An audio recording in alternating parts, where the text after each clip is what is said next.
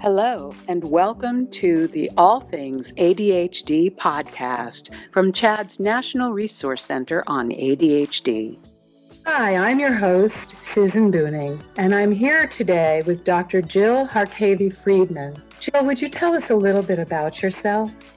Sure. I'm the Vice President of Research at the American Foundation for Suicide Prevention, and we are essentially a grassroots organization with the mission of saving lives and bringing hope. And we do this through research, education, advocacy, and support for people affected by suicide. We have chapters in all 50 states so that we can help provide the support and also bring suicide prevention to the forefront so that we can save lives and bring hope.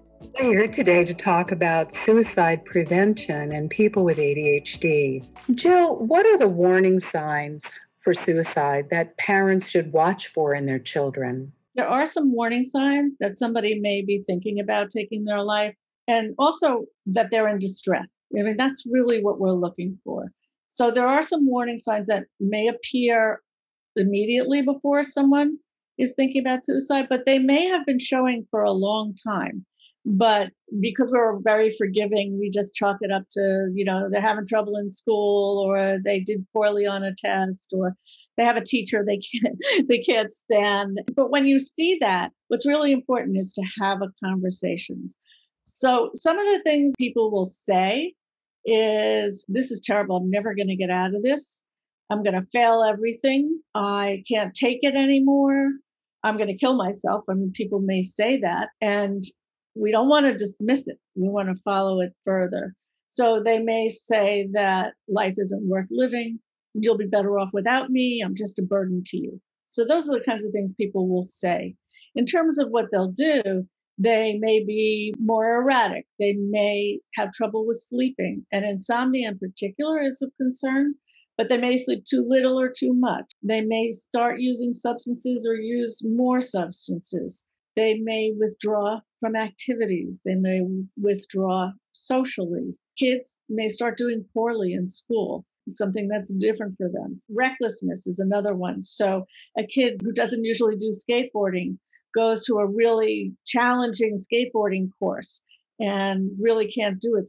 That's what reckless means. It means doing something without worrying about the consequences. So things that kids are doing that really challenge their safety. And then finally, their mood.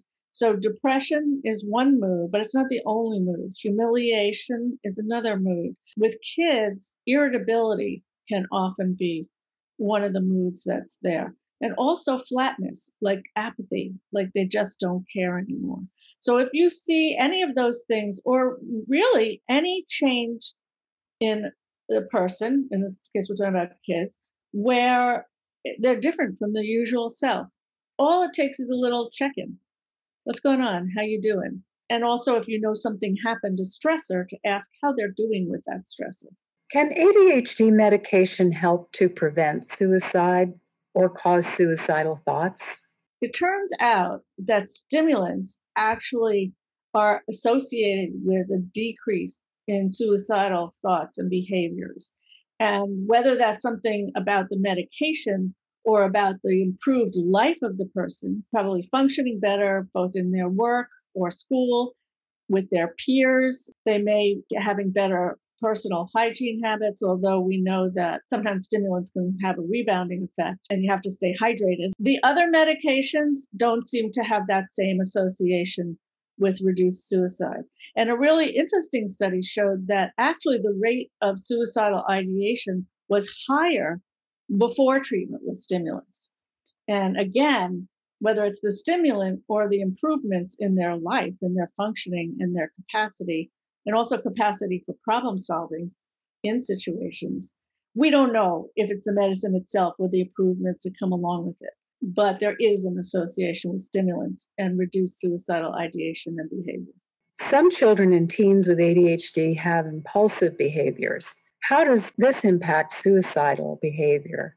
If impulsivity is an issue, what steps can a parent take to prevent a child from acting on such an impulse? Impulsivity and also the inability to inhibit your behavior. So those are two different things.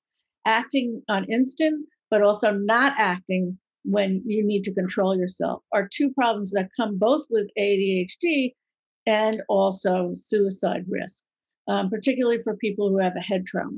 One thing that we want to do is teach really effective problem solving skills and skills for slowing down, decision making skills, because we know that for kids who are thinking of suicide, their decision making is different. They go for the short term reward as opposed to, oh, I can get through this and get to the long term. So you can imagine that if someone is already impulsive, this just increases that risk. So learning how to cope with stress, mindfulness, breathing. Breathing is the most portable strategy. We all do it. 3 breaths in, hold, out, 4 seconds at each stage. That's 36 seconds.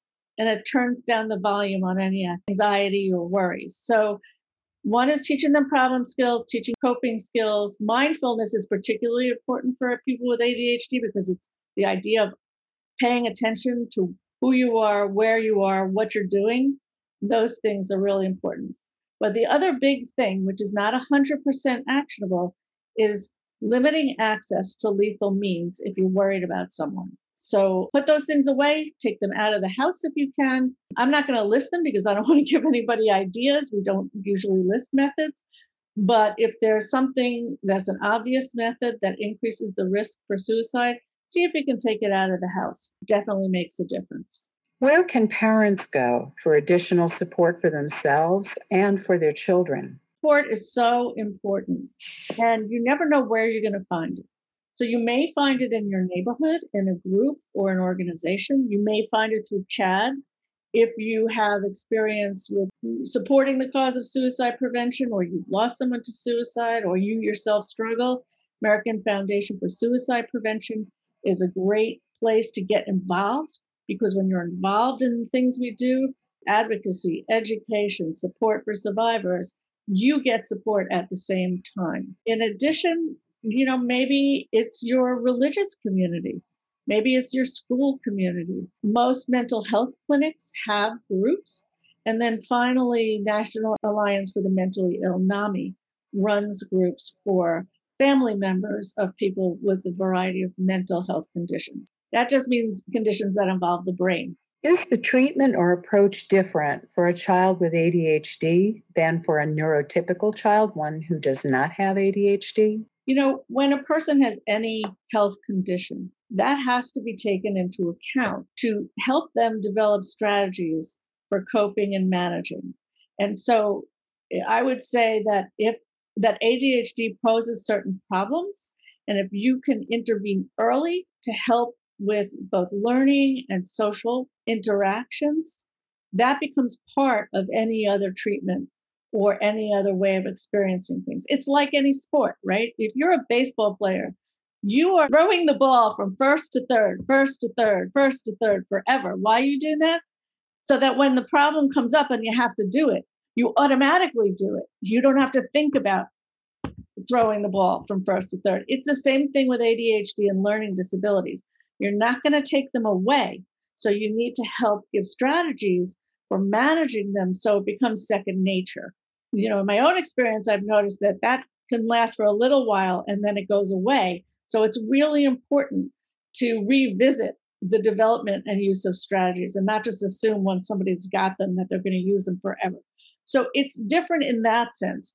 But what you really want is for a person with ADHD to learn how to get where they need to go directly.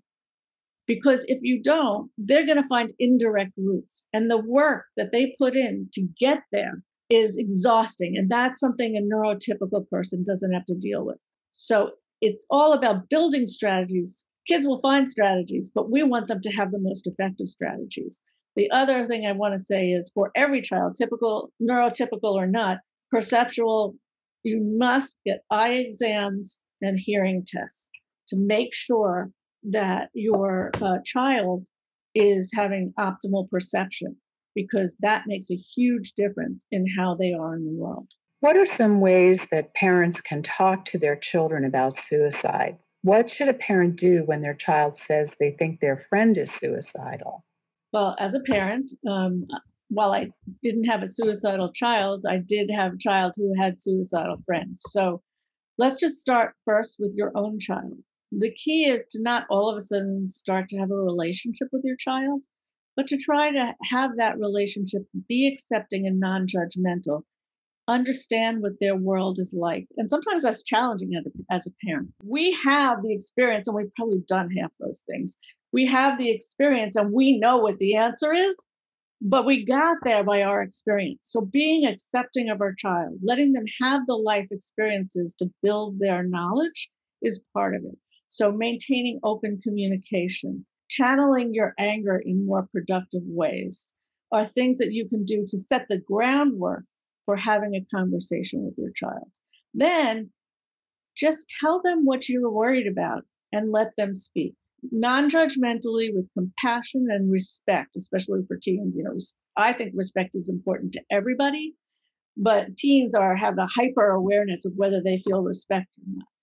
So start off with, hey, I noticed that you haven't gone out with your friends recently. Are you okay? And then you work your way in. I'm fine, Mom. Really? Because it's not like you. Are you just more uncomfortable? Is something bothering you? If you know an event happened, you can ask them, did it have anything to do with what happened at school today? And then say, sometimes when people are feeling that way, this is not a prescription, but you can say, sometimes when people are feeling that way, they think about taking their life. Have you thought about that? And I appreciate your honesty with me. I'm not going to freak out. I know these things happen and I can be there for you so we can get through it together.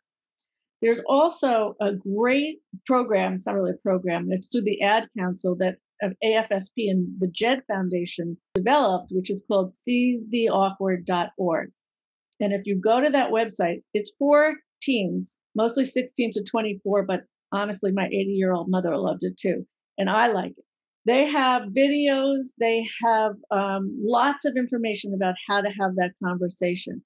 I think for parents, it's important to go there first for education, but secondly, to learn what resonates with kids. So most important, don't try to talk them out of it. Try not to be judgmental out loud.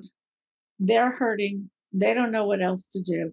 Find out what they're thinking. Just listen to them. Let them know you care. And then get them to some help, whether that's a mental health professional outside of school or in school. And if you're not the person they're going to talk to, because, not every kid talks to their parents, if there's another relative or friend that they do talk to, connect them with that person and don't take it personally. Because the most important thing is that your child have a place to share what they're feeling so it doesn't well up and take over.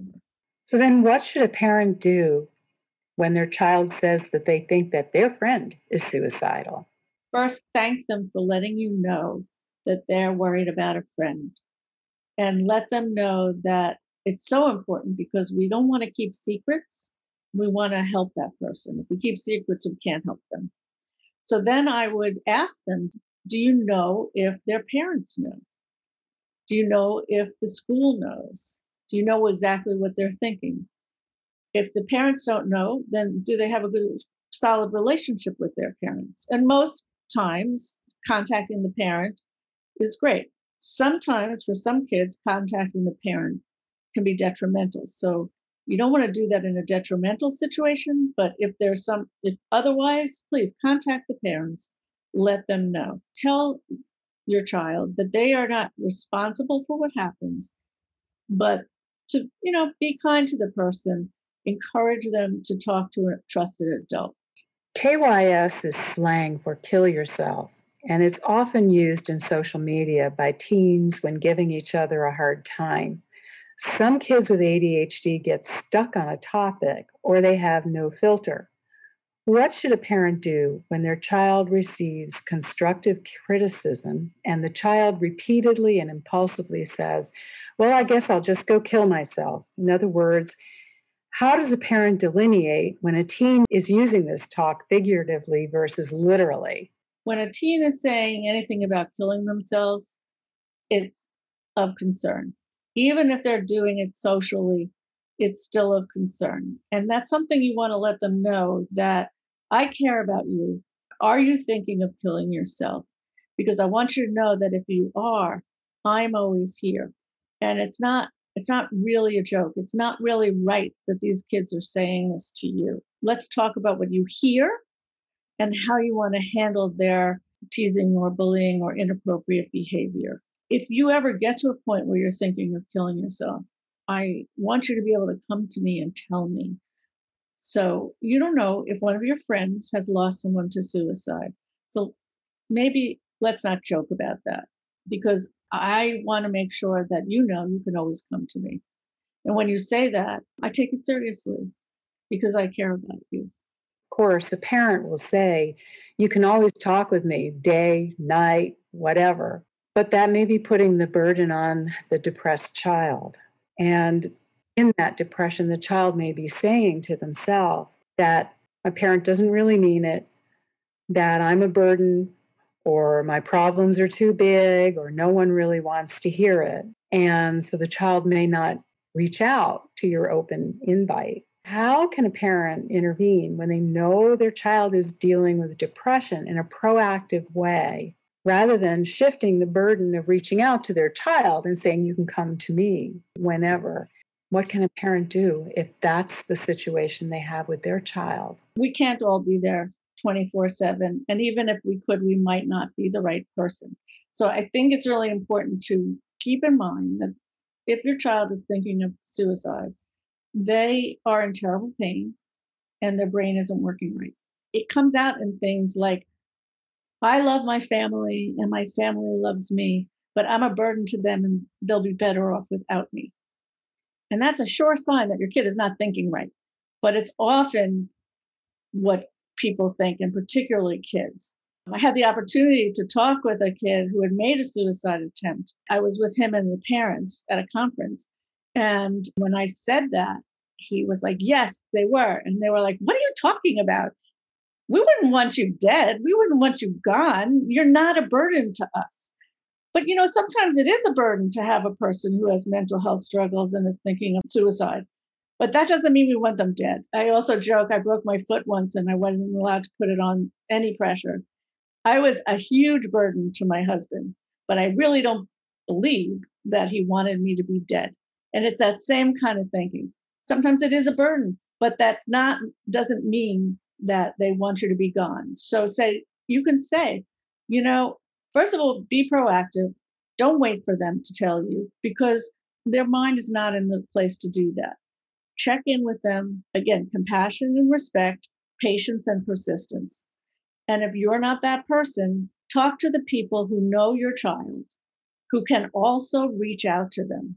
Build your entourage, which would include family and friends, also the pediatrician or primary care doctor, the teacher or the school guidance counselor, and build a network so that they can talk to any one of those people. But make sure that those people know what to do if they do come and talk to them. And that's why suicide prevention programs are so important, and having a plan in place. That's why training of primary care doctors and pediatricians is so important. You, first of all, might not be the person, but even if you are, you're probably not the only person. Waiting for them to come to you may not be available to them. They just may not be in that mindset. So check in often, regularly. How you doing? How are things going? What was something you did in school today that was great? What was something you did in school that really sucked? Reach out to them and don't assume that they're going to reach out to you. Is there anything else you'd like to say to parents? Having kids is a wonderful and scary thing. When you think your child is not feeling well, it's particularly scary. Many of us fear we don't want to lose our children and we don't want them to have pain. So reach out regularly, get to know your child and your child's friends, keep the conversation open, and check out seizetheawkward.org, because it's really great for kids. Share it with your kids. It's a really helpful, fun program that helps teens and young adults build the skills maintaining their mental health and suicide prevention. Even if you're afraid, have a conversation. Know where your kid is at. Thank you so much. This is so valuable. Thank you. Thank you for listening to another episode of the All Things ADHD podcast from CHADD's National Resource Center on ADHD.